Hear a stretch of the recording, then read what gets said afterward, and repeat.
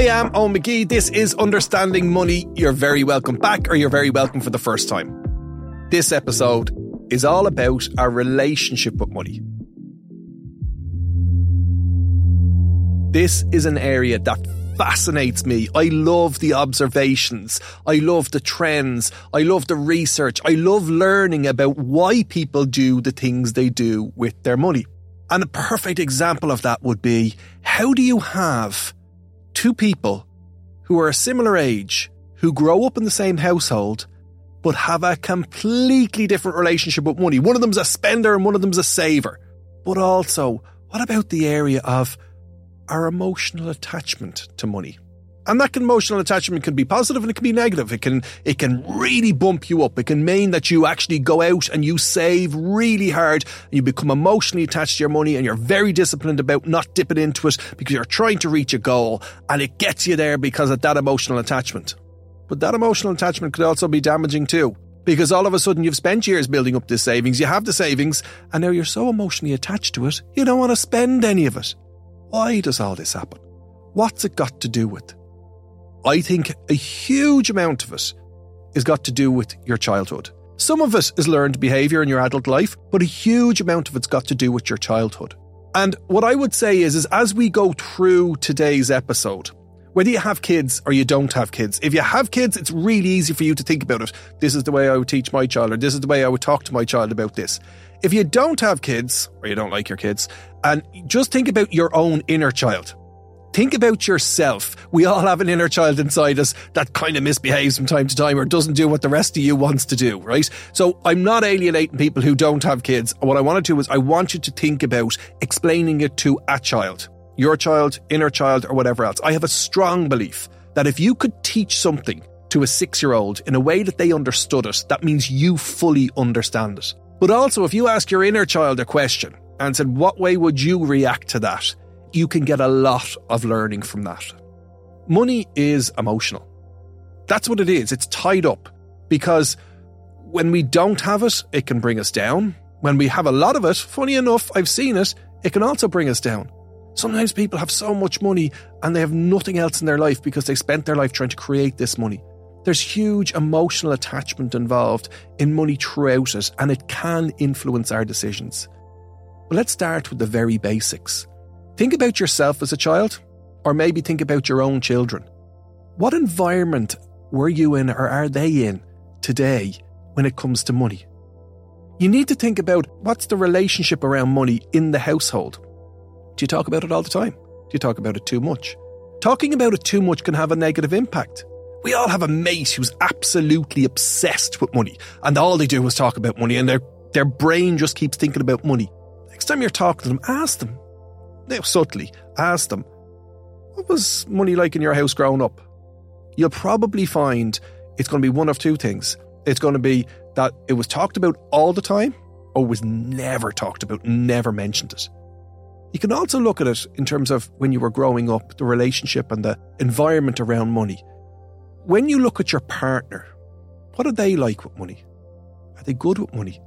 Do they blow it? Can they burn a hole in their pocket with it?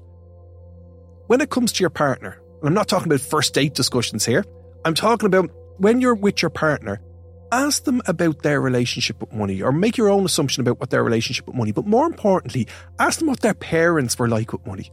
We will end up either exactly the same or exactly opposite to our parents when it comes to money. If you grow up in a household where it's discussed all the time, you possibly could become obsessed. Or the opposite. And this is the problem. This is why his stuff is brilliant, because it can never be wrong, right? We're going to bring Richard in a while and he's going to give us the scientific. This is my observational stuff.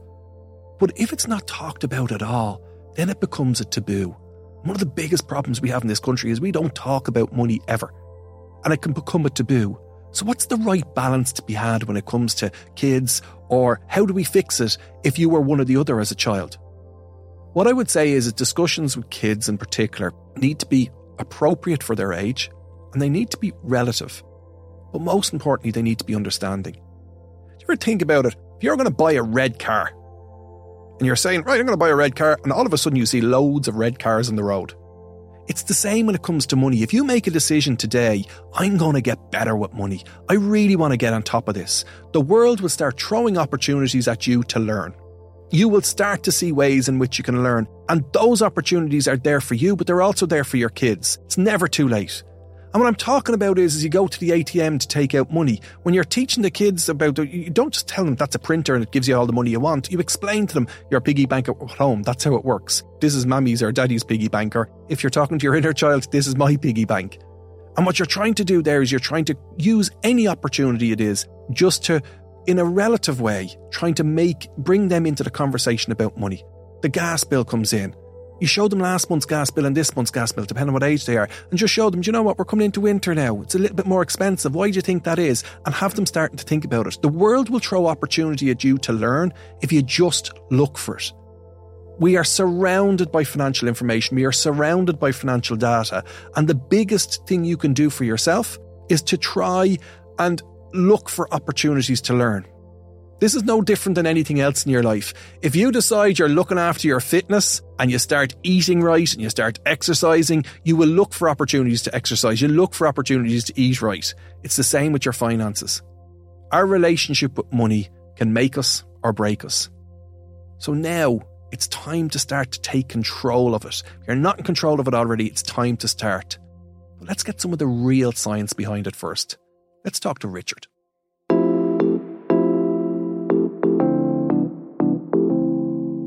I'm joined by Richard Hogan, psychotherapist and author. Richard, before we go into what I want to talk to you about, tell me about your book. Yeah. Hi, Owen. Great to be on the podcast. My book, Home is Where the Start is a book all about the family, about the systems of the family, and about how our families are messy. And all of us come out of these messy families, and they create a lot of the paradigms by which we live our whole lives. And I work clinically, and I've got a clinic myself here in town, and I work with so many clients, and I see them throughout their lives, from teenagers right up, till a lot later in life, living out paradigms that were created for them a long time ago. And it's about unpacking all of that stuff. It's interesting because I came across this. I read Katrina O'Sullivan's book. I don't know if you've read it, Poor. And she referenced something in that where she said, and you can correct me because this is my layman's terms on it. Basically, she said, when times are difficult, you revert back to what your norm was. And if your norm was chaos, you're going to revert back to chaos. And it was really fascinating me because if you think about it, in her example, what she was just about to go for big exams, and the week before, she basically went off and had a lot of drink and whatever else, and reverted back to what she had grown up with. Default. Yeah. It's a really interesting concept. Absolutely. That's actually my book. I know Katrina well. We did a book festival there together a couple of weeks ago in Westport. She's fantastic. And that's what my book is about. It's about how to overcome that default position, how to rewrite and rewire your brain, because none of us come into the world thinking that we're not good enough. None of us come into the world thinking that we're not enough, or, we're not attractive, we're not funny, we're not nice. None of us come in with those concepts. We get taught those for the family we come up in, the position of the family, eldest, youngest, middleest, only child, whatever it is. And then the systems like school and our peer groups, all of that stuff helps to form the story that we tell ourselves about who we are around 7, 8, 9. It's a crucial time zone where we develop that story as well about money and about, finances and being extravagant and living well and all that stuff. All of that stuff starts early in our lives. And the book is about how to overcome that, because we all come out of a mess. I came out of mess myself, and my own story is in there. I grew up in a family where my father was an alcoholic, and that stuff really disrupted my own development through life. And so I was trying to tell that story about what it was like to be me growing up, and then how I overcame that stuff. So the book is kind of like my own story, is like the theory and practice, how to overcome negative ideas about yourself. So what you're saying to me is you're born...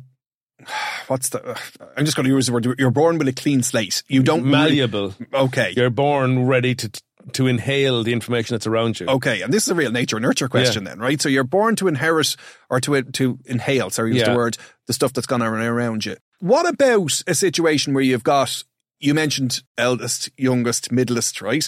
What about identical twins? I know there's still one of them going to be older than the other. Identical twins. How is it that they come out of the same environment and can end up different? Yeah, we don't process and we don't consume information across the species in completely the same way. I've got 3 daughters myself, and they've been generally, as much as you can, reared similar ways. Consistently, as well as we can, But there's genetic codes in there. And then there's what interests them and what has taken their, you can sit a child down and they can watch something take place in front of them, but the significance of that will be different for each one of them. And so as they're coming, it's just an incredible matrix and myriad of information that gets in for one child and not in for another child. And so we don't process that information across the species, exactly the same. Remember as a kid, actually, it was a family and they lost their father. And he died of natural causes in the house, but he was quite young. I think it was cardiac. I was too young to remember. Shocking for the family. Yeah. But I remember the ambulance being outside. But I also remember that the kids were of different ages, like from teenagers to kind of 10, 12 to kind of 7, 8-ish. And I remember watching them over the years. It seemed to have impacted them very, very differently. It does. That's it, you see.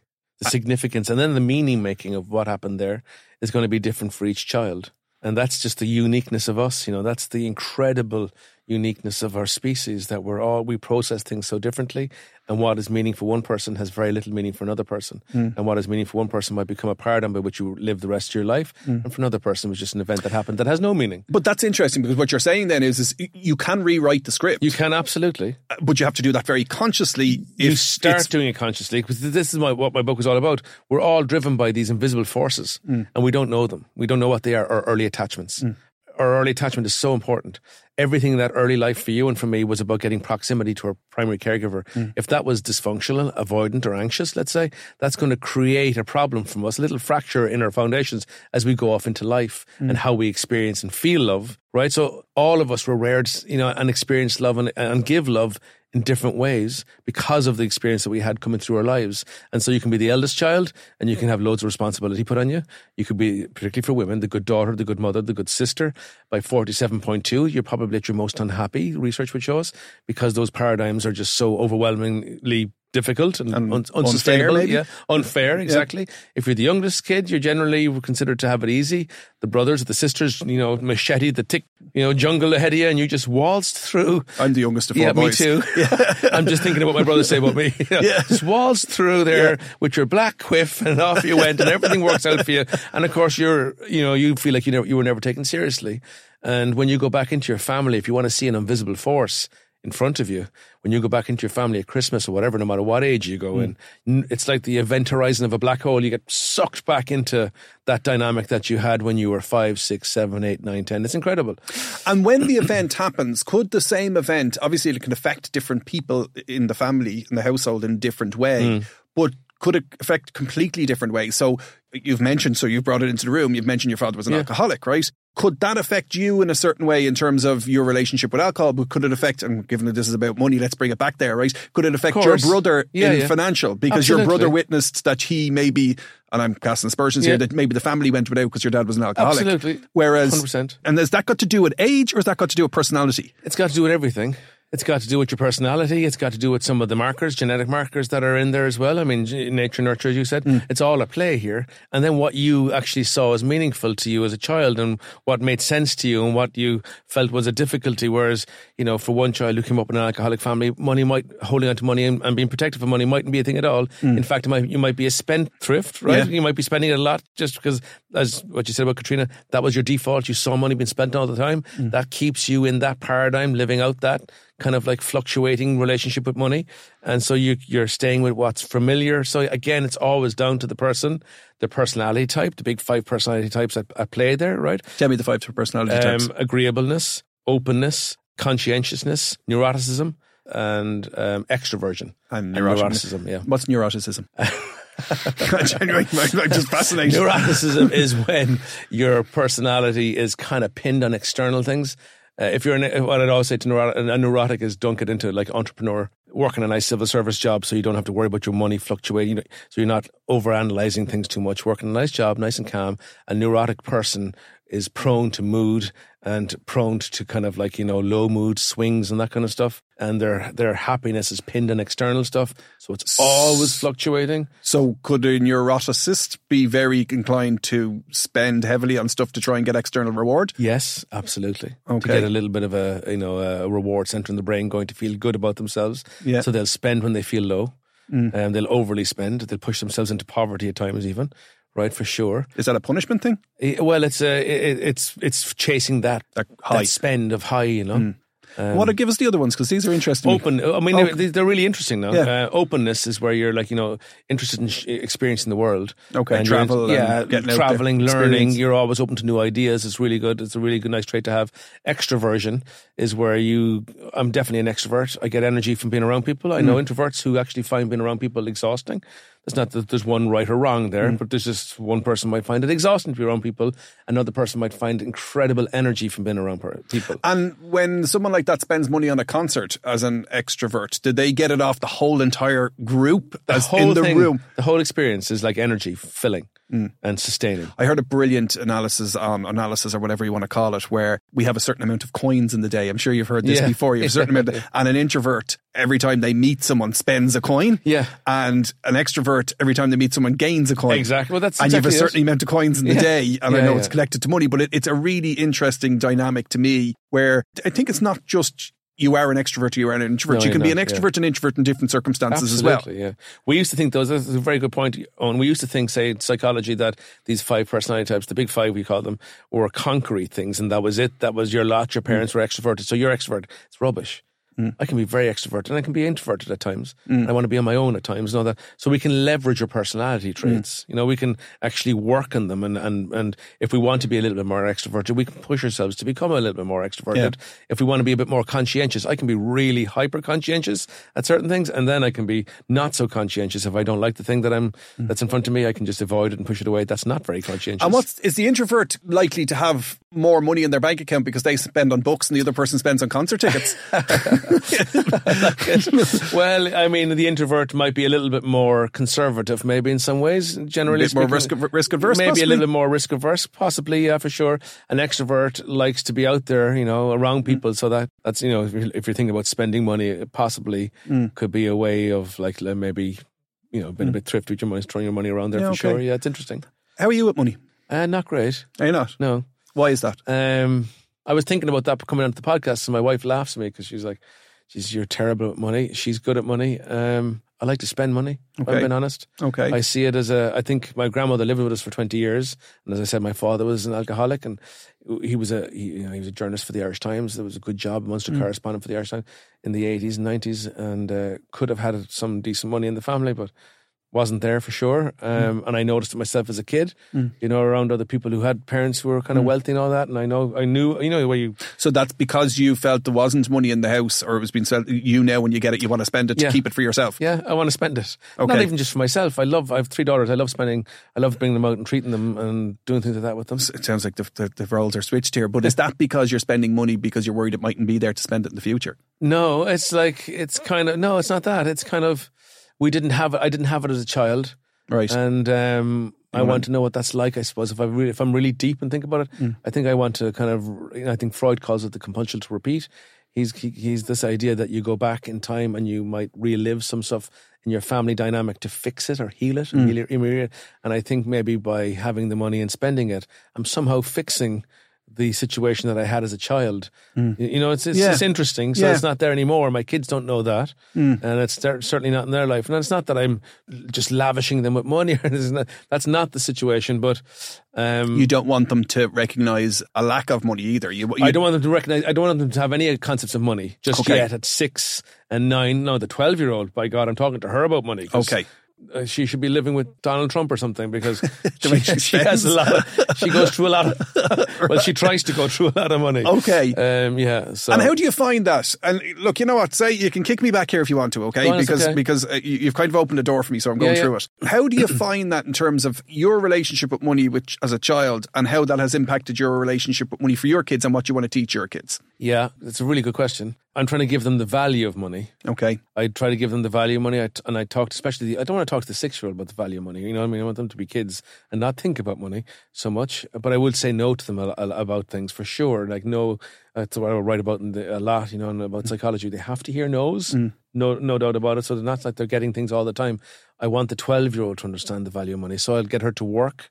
Right. To get the money. So, I won't be just handing it over to her. She will have to do things to get that money. Okay. So then you're teaching her about reward. You're teaching her about the time value of money as well, which I think is one of the most important things. When I go into transition year students and I'm teaching them, or 5th and 6th years, and I'm giving them a session to them, I try and get them to convert money into time. So if you've got 80 quid in your bank account and you're looking at a pair of shoes for 80 quid, don't think about it as 80 quid. Think about it as 8 hours of your life. Did you put and I think that works really well, particularly for that 12 to 18-year-old. And I don't know why.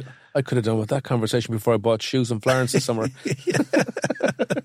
Now that I think about it, that's about 4 weeks. Do you think people, and you can talk about yourself if you want to, because the reason why I'm asking is because of your specific example. You said your wife is good with money and you're not so, and she says you're crap or whatever word she used. She laughs at Do you think two people are attracted to each other when they're opposites? Or is there any psychology research that suggests that two people, whether it's money related or somewhere else in life, that opposites attract? Just working clinically, I mean, kind of like, and just from my own experience in life and all that, and I think it's like that Plato's parable of the two spheres, and I think we're attracted to the other person that might have something that we don't have. Oh well, and you'll often see, a really outgoing person, and then maybe a quieter, more, reserved person. And you'd often think, what the hell do they see in each other? And my wife might be a bit like that. She might be a bit more reserved in some ways, and I suppose I think that's it. That Plato's parable of the kind of the two half spheres that kind of complete the sphere in some ways. And I would see that clinically a lot, sitting down with couples, and I can see them trying to figure out how do they actually get into the relationship to begin with, because they're so different. But it's that difference, I think, that we get drawn to. When you think about your relationship with money and you think about your childhood, have you allowed yourself to just go, I am crap with money, or have you worked on it yourself? I've gotten better. Okay. I was way worse in my 20s when I had no money. Were you? As in, would you go? I'd buy stuff like I'd buy clothes. It was always clothes. It was never like alcohol, or it was never that. It always clothes, or, nice clothes. I was always interested in that. What do you think drives someone to do that? Why do you think someone gets, I know we talked about some of the different traits that people have, but that high that you get. Well, there is a high from it. There is. Yeah, there's no doubt about it. Yeah. And is that because they're missing something else in their life, or is it just, no, this is just the way I do it? Yeah, well, I suppose this is what I often think. We can read so much into everything. Yeah. You know what I mean? But really, what was it for me personally? I liked clothes, and I liked having something you can look tangible. At that. Yeah, well, a little bit different as well. That you kind of you'd like, and give you a little kick about your clothes and all that kind of stuff. And was there anything massively deep in there that was ruptured in my psychology? But how did you fix it? Needed filling. What? Well, you still look dapper. So thank you very much. I'm still into fashion. I'm still into clothes. Yeah, I love clothes. I absolutely love it. For sure. And if I see something like it nice, I'll buy it. Definitely. I suppose I've just gotten better at kind of like saying, what do I really need here? Do I need this? And I was in Florence over the summer, and Florence, Jesus. Great clothes there. Unbelievable, but also great prices. Right. You know what I mean? And do you ever suffer buyer's remorse after whether it's in your 20s or today? Marriage remorse. Oh, Jesus Christ. That's a joke. That's okay. You're saying that to a divorced man. This is a safe space, right? Nobody's listening. Nobody's listening. Nobody's watching. That's okay. Buyer's remorse, not really, no. No. I don't lack the courage of my conviction. I shall go forth.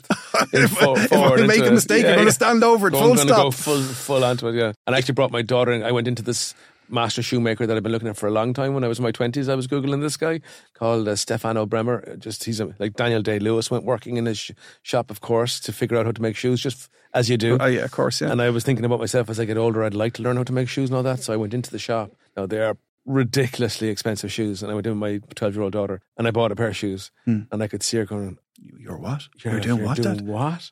I could see her looking at me like that, and I was like, well, this is a treat to myself for the book. I put 1.5 years of my life into that book. And so this is just a little bit of that, just to say well done for writing that book. So I was putting a little bit of the value back onto it for her.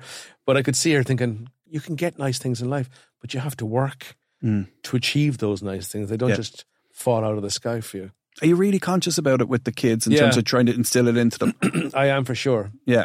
That's really important though, isn't it? It is. But I just want to go back to my grandmother, because I am a spendthrift. I don't weigh up money, and I will buy, So when you say spendthrift, you mean you're happy to spend lavishly? Happy. I'm generous with money. Okay. And I wouldn't be thinking, Jesus, did you buy me a drink there, Owen? I'll get my one back now. Here, it's not the way my mind works. But I just remember as a kid, my grandmother used to always say to me, don't ever marry a tight woman. She was born in 1912, you know what I mean? And she was like, I dated a tight fella once, and she used to always say, it's a sign into their soul. That was her phrase. It's a sign into someone's soul. And as a 10-year-old kid, I was thinking, tightness is a sign into someone's soul. I better not be flipping tight here. But I think it's a bit of openness as well. I don't worry. I work hard. I work long hours, and I work different jobs and doing lots of work, and so I have reasonably comfortable lifestyle. It's one of the things, like, reward is really important, and particularly when you're putting the work in. And it's what you're trying to teach your 12-year-old as well. It's about reward because you did the job, you got paid this, and it's a really great value to instill from a financial perspective. But it's also something that people get caught out on a lot. Like, you get a couple and they're saving for a deposit for a house, and it's going to take them 3 years, 4 years, whatever it's going to take them. And one of the most important things is those little rewards along the way. That if you save consistently for 6 months, you shouldn't kick the crap out of yourself for taking some money out to go away for a weekend together. And you need to provide yourself with those little rewards. Because you won't enjoy the house in the end by the time you get to it. You know, life would have been so 5 years of dull. Yeah, you know? And you need to live your life. Final question.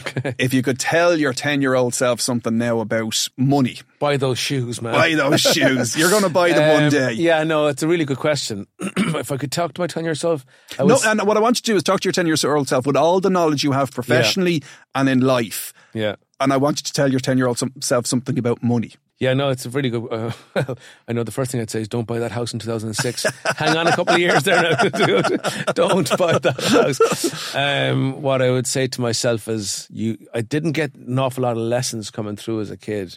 You know what I mean? People didn't sit down with me and give me... I worked all this stuff out myself. I've done PhDs. And, I've done a lot of work to be here, somewhat formed and somewhat reasonable thinking. I would really talk to that kid because he didn't really believe himself too much. He struggled with a bit of dyslexia and all that, and probably didn't think that he was intelligent and that. So I would definitely have said to him, if you want to bring something into your life, you got to work in the interest of your future self, and don't always be looking for self, gratification in the instant, in the immediate.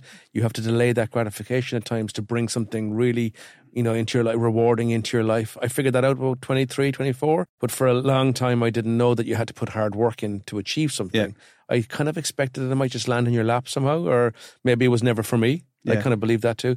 And so I just needed someone to say, if you want to get that thing, you got to save. If you want to kind of be viable going forward in your 20s and your 30s and with your children, you got to, work in that interest of that future self and put away stuff and put away money, because, those ideas of a rainy day and all that, you don't think about that when you're a kid. But I kind of needed that advice for sure. And I would really talk to them about how to achieve something. Okay. So if I'm allowed, summarise it, what you're basically, if we were to put it into a sentence, delayed gratification is greater reward. Yeah. Much more sustaining happiness will come into your life when you do that. Yeah. I think we're living in the age of extreme individualism, and we're told on social media all the time, if you want to be happy, do what you want. Like, that is antithetical to happiness. Doing what you want in the moment is actually the opposite of you achieving any sustainable happiness going forward. And you have to work in the interest of your future self to build towards something, because we feel happiness. We don't have to feel that emotion. We feel it because we're working towards something positive, and that's often delaying something in the now. And that's a much more, if you think about it, when do you ever really feel happy? Remember those Leaving Cert results where you did pretty well, or your college results? You worked hard and you got the result. That's probably the best happiness you feel going forward in your life, and you see your children growing up and you see them coming into, you put some really solid stuff and worked with them there. That's where you feel you're most happy, I think, in life, where you put something really, because rearing kids is so hard. You put something in there, really, and you work hard at it. It's not perfect. It's not a game of perfection or anything like that. But you see the reward and you kind of go, that was it. That's what I was working for. That's kind of like, to me, the meaning of life. Yeah. And you've summed it up very, very well. You are up for an Irish Book Award. Yes, I am. I'm very happy with that. Yeah. And actually, maybe by the time this goes out, we'll know. Yeah, it's out. It's out on Wednesday. So it's 2 days' time. You'll know. Yeah. Okay. Well, best of luck with that. Well, thank you very much. And before we stop recording, what I am going to say to you is will you come back on with us again when we need you? I would love to come back on. It's lovely here. So I want to thank you for inviting me on. It's great. Thanks, Richard. Cheers.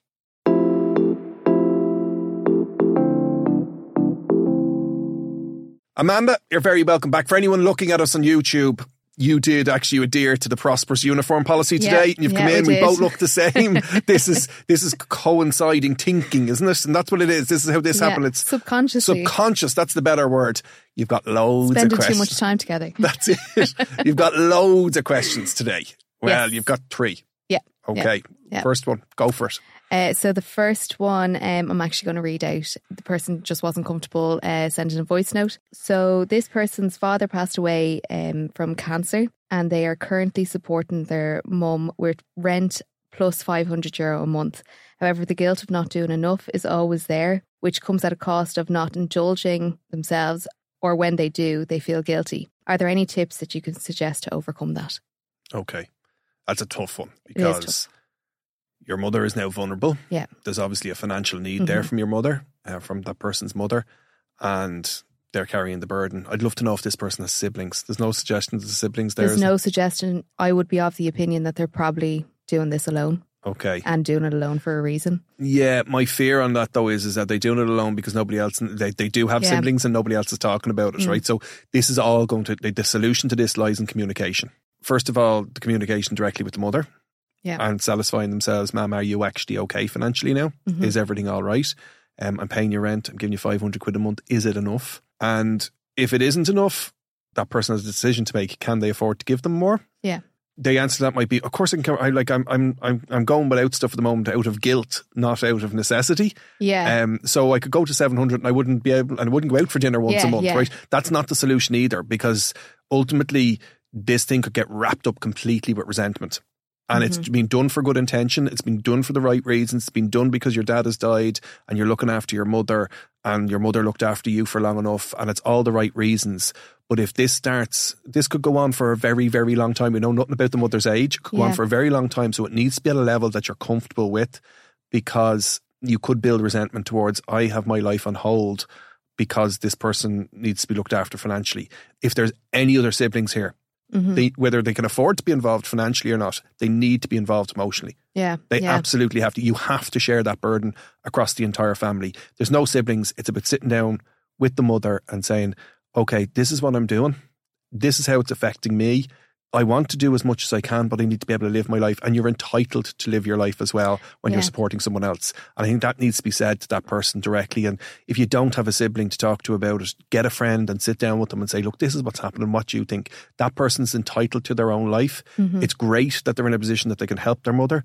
I'm not going to say it's nothing to do with them. I'm not going to say it's not their responsibility, but they're not obliged to do it. Like the mother, you could just say, if you couldn't afford to do it, the mother would have to find another way, is the way I would put it. Luckily enough, this person seems to be in the position where they can afford to do it. And they're doing a lot.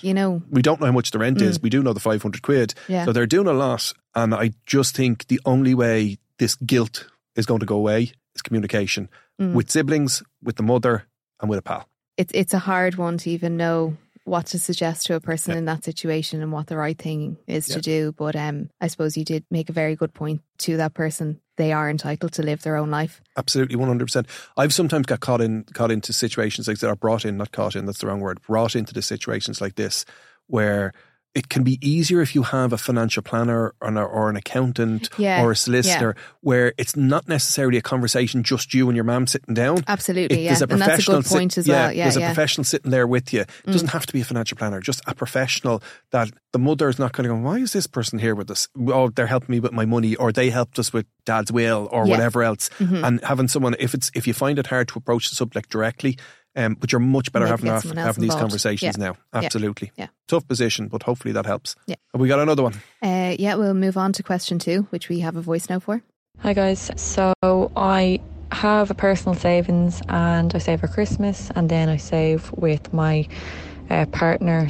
We're saving to buy a house, but I find that when it comes to my personal savings, I don't know when to use it appropriately, and then when I do use it, I feel guilty for actually using it.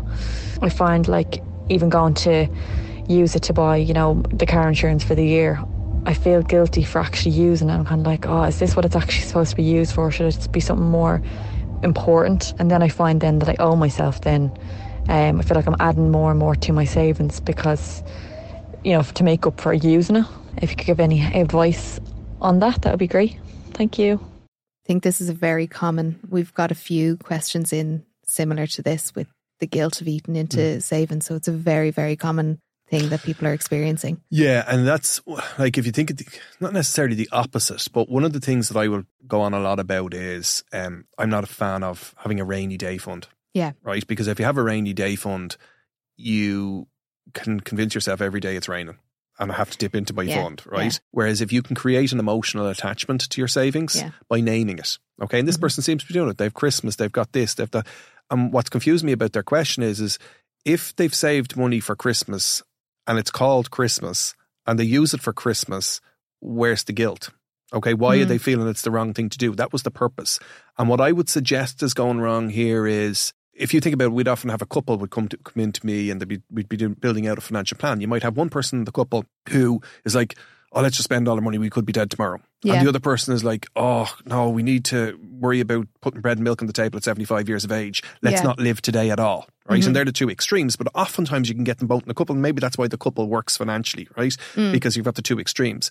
What a good financial plan does is it looks after the long-term financial future so that you can enjoy today guilt-free. Now, that's an extreme version of, I do think that person there could really benefit from knowing, you know what, I'm putting enough into my pension, I'm going to be grand later on. I've put enough into my medium-term savings, I'm going to be grand later on. And here's the stuff that's going to come up in the next 12 months. I'm going to name it the way I do it, so I create an emotional attachment to it. And when I spend it, that's what it was for.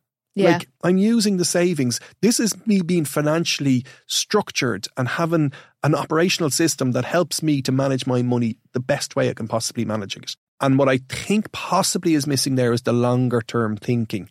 Because if they're worried, oh, I'm dipping into the Christmas fund for Christmas, right? Yeah. That shouldn't be a problem if everything else is sorted out. It's only a problem because they're going, oh, maybe I didn't need it for Christmas and I should have used it for something else. Does that make sense, Amanda? Yeah, I kind of got it from this that they were taking it out of all the one pot for some reason. Okay, but I didn't pick that up because she did say at one stage she was naming it. But okay, but now let's assume that she isn't. She has it all in the one pot, right? And she's saving it all in the one pot. She needs to separate it out then. Yeah. That's a really simple answer. That's Christmas, holidays in July, back to school, weekend away with my partner. And she did say deposit for a house, right? So she needs to separate it out and attach the names to it. Yeah. So we're not 100% sure, and I'm sure we could listen back. There's no need. The message is the same. If it's all in one pot, your problem is simple. Separate it out, put the names on it. If it's already separated out, it's probably a longer term issue that needs to be addressed so that you can enjoy today guilt-free. Yeah. And then about having the separate buffer then as well. I think buffer is the financial protection. Yeah. And people say, what's the difference between a buffer and a rainy day fund? There's a massive difference. Buffer is you reach for the buffer when you would have reached for the credit card. Yeah. Okay, so it's when life throws something at you, good or bad, and you would have reached for the credit card, you reach for the buffer. And that's massively different than a rainy day fund. Yeah. Like coming in the evening and saying, I've had a bad day, let's go for a pint, right? You might stick that on, you might stick that on the credit card. Yeah. You might stick that on the credit card. You're not going to stick it on the buffer. Yeah. No, tough. That's our buffer. That's not a... It's such a good point on the rainy day because it's still so many people use that terminology about having a rainy day fund, but... Yeah, no, it's easier to eat into. If you really need a pint, go for a pint, right? Dip it to the buffer. Sometimes you do. You really need that pint or you need that glass of wine. Life is about experiences, not things. Have we got one more? Yes, we do. Now, sometimes we do cut back our questions that we get. They can have a lot of detail in them, but this particular question I've decided not to cut back. So all right, okay. It's long, but there's a lot of detail in it, and I think it's important that we... Oh, this sounds like it's going to be good because if you didn't edit it down, it's going to be a good one. So it's long and it's detailed. It's detailed, yeah. And there's a glint in your eyes. There's a little bit of entertainment in it, Amanda, is there? There might be. There might be. Okay, right. Let's just go on a journey together. Let's listen to this long one. Yeah. Hi, Owen. I just saw the post about psychological attitude to money on Facebook, and that's funny because I was only saying to myself and to others that I think I'm obsessed at this. Well, I'm reading your books too much, but I'm kind of obsessed with saving for the rainy day, and I'm kind of like I'm afraid to spend it in. Like I think I'm not tight, but I'm cautious. Like I always run out of money. But I try not to dip into my savings. I know this is all what you say I should do. But I think I'm actually saving too much. And like, I'm always topping up my pension because Owen says to, and I'm like, all about the rainy day, rainy day, rainy day. And sometimes I think, I need to live for the moment a bit more. Not like, it's like when I'm on a diet, it's all or nothing. I'd love to be a bit more middle way. Like, because we've decided to get some blinds for the house, grand. And we have money in like not easily access money. And my husband's like, sure, use that. And I was like, no, I can't touch that money. So I think I'm putting too much into the untouchable. And then I kind of have little pockets. I have little vaults. I've kind of little, but I've cleared them out now just before Christmas. But I know I'll build them up again. But I'm kind of afraid to spend money. Like, okay, I think this is a great example of me listening to you too much. I saw your discount for Prosperous, and I had it booked and I had it in, but I didn't have the cash coming up to Christmas at the time. I could have done it, and I was about to put it on the credit card, and I went, well, Owen will have a stroke if I tell him that I booked the appointment for the discount on my credit card. I mean, if that's not a definition of false economy. So you know what? I'll pocket it and I'll save up for you, Owen. But I think, sorry, I'm very long-winded. Put me on the 2.5 speed or 2 speed. My dad was always cautious. Again, not tight, but cautious. And he wanted to make sure that everything was okay for the rainy day. And to be fair, like, he passed away a long time ago, but like, my mother is so comfortable now. And that's all he wanted. And he saved, he had college funds for us. You know, like, I'm 46 now, and, you know, because he was self-employed, well, he was taxed annually. So, like, they had to be clever with their money. And I kind of think it's been passed on. I can't cope with all people spending so much money now, and like Christmas, I going, where are they getting all this money and why are they spending all this money? And I can spend money, but I'm afraid to. I like my nice things. I'm probably not making any sense. Anyway, this is Anya in Cork. That is deadly, isn't it? Great. Hi, Anya. I feel like I know you. I know you well. That's what it feels like. Yeah. I'm not sure where the question is, if I'm honest, right? And actually, my gut feel on that is why isn't she here as a guest? She would have been deadly as a guest. Yeah. And maybe that's Anya, if you want to come on as a guest and you're listening to this, we'll talk about anything, because it seems like you can talk about everything. It's deadly. Can you unpack it, giving me a question out? Like, sorry, what I was getting out of that was she seems to have a lot of things going on. She seems to be really trying to do everything right and overdo things to the point where she's finding it hard to let go of the money when things come up then. But yet she said she wiped everything out coming up to Christmas. Yeah, I know. And she didn't have enough to cover the cost of the consultation. But I think she still has the rainy day separate to that, because what she was talking about, her pockets and her vaults, separate thing. And then I think the rainy day, she's calling it a rainy day. We're going to change your terminology and call it a buffer. That's where I think she's struggling to dip into that money. Okay, so it seems she has an emotional attachment to the money. Yeah. It seems that she is she said, I'm not tight, I'm very conscious, but I always run out of money. Yeah. She said that all in the same sentence. Yeah, she did say that as well, yeah. And you're kind of going, okay, what it strikes me here is she is trying too hard with too much stuff. Doing too much. Yeah, she needs to just concentrate on one thing at a time. And she needs to go, okay, right, I have my next, like, it's a great time of year at this time of year. It doesn't matter what time of year you're listening to this, right? But particularly coming into a new year or even start of a new month, what have I got in the next 12 months? What do I have to cover? Writing them down, get out. And there's nothing better, particularly for that person where she seems absolutely brilliant. And I love the voice note, right? And I see now why you put it in full. I love the voice note, but she seems to be a bit, I'm really sorry, Anya, but I can't think of another word off the cuff, a bit scatty in terms of where her brain is going, in terms of, I'm looking at this, and that's why we can't pull a question out of it. I think she could really benefit from a pen and paper.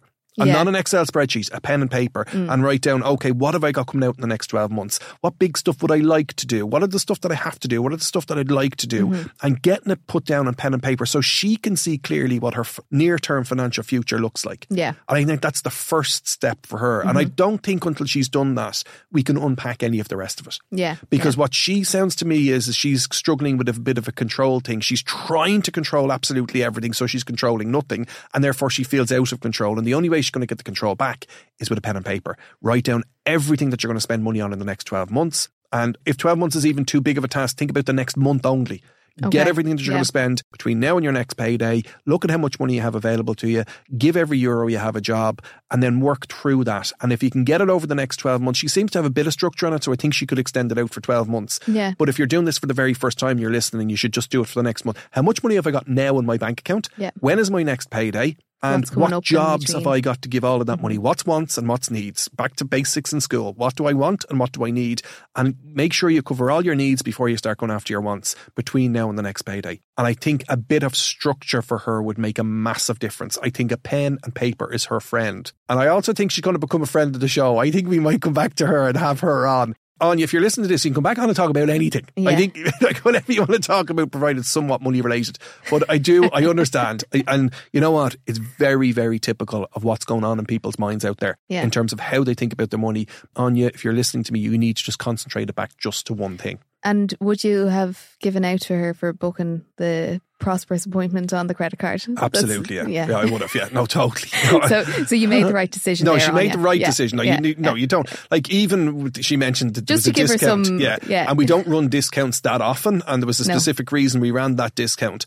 But what was it? A 20% discount, was it? Yeah. 20% discount. Her credit card's probably charging her 22%. It doesn't make. And sorry. No is the answer. You don't book in to do anything like something with Prosperous or any other company that's a want in the short term. It's a need in the long term, but it's a want in the short term. She needs to do it the way she's doing it and build up the savings and it not affecting the rest of her structure because she paid for it. Yeah. Is that it for this week? That's all our questions for How's this it going? Because we've been asking listeners all the time to send voice notes to the WhatsApp. Yeah. Have they been good? Yeah, so we're getting a lot of questions. Great. And I would like to say I do listen to every single question that comes in. I don't get a chance to reply to everybody, and apologies for anyone that we don't actually get to reply to. But what we do try and do is pick out the questions most similar that will, I suppose, that are coming up the most often. And you have banked some questions in terms of you put some to some side that we might come back to in the future. And put some to the side as well with guests as well. Some people have suggested coming on for different topics.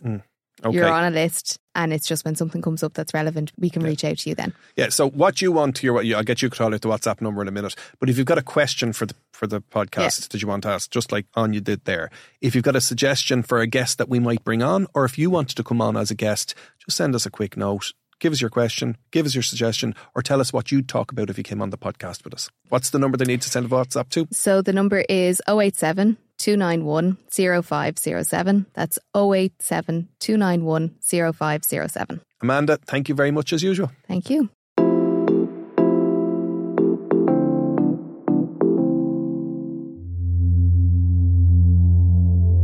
This is, I feel like I say this every episode now at this stage.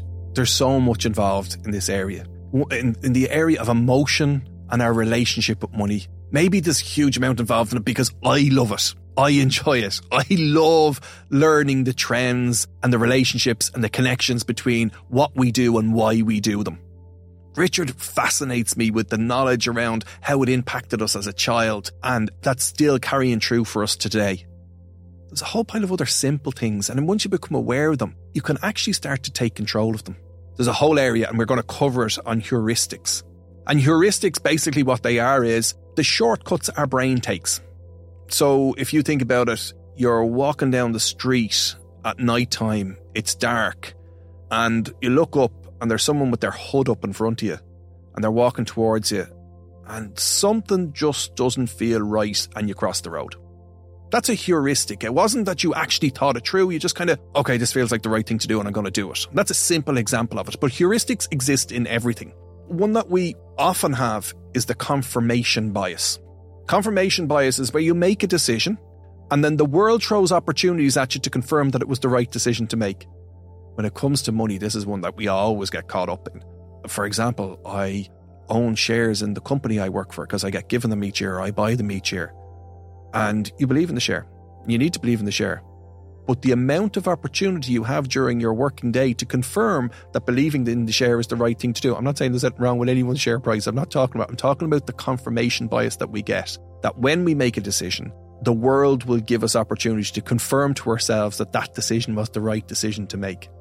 And when we're looking at that when it comes to our finances, we have to be careful about the heuristics that exist. Confirmation bias is one. No, I was dead right to take that car loan because I love my car. That's a confirmation bias.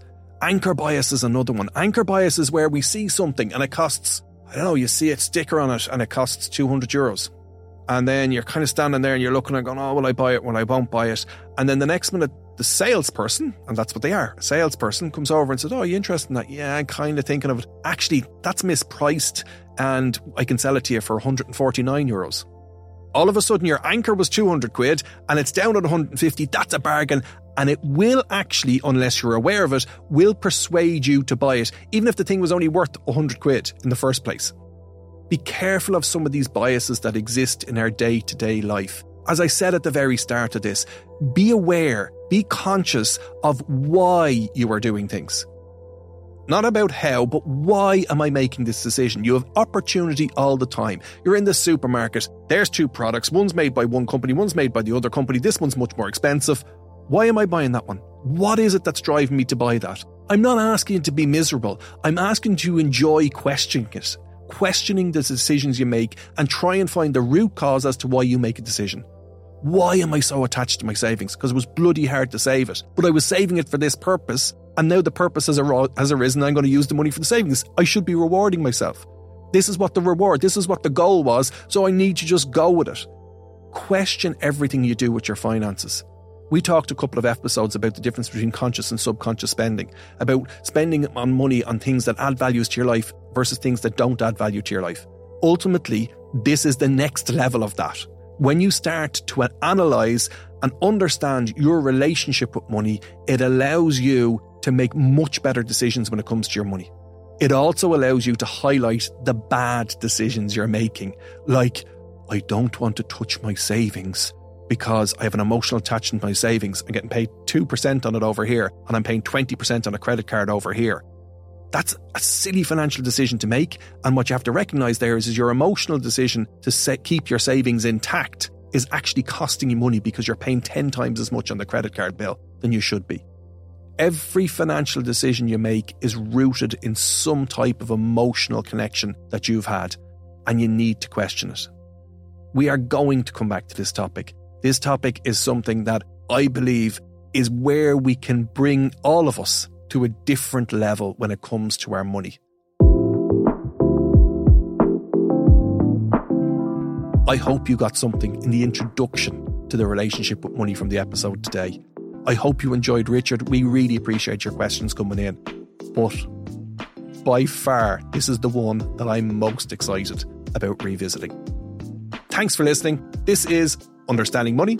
I am Eoin McGee. Keep listening, hit that follow button, and if you want the longer interviews, head over to YouTube.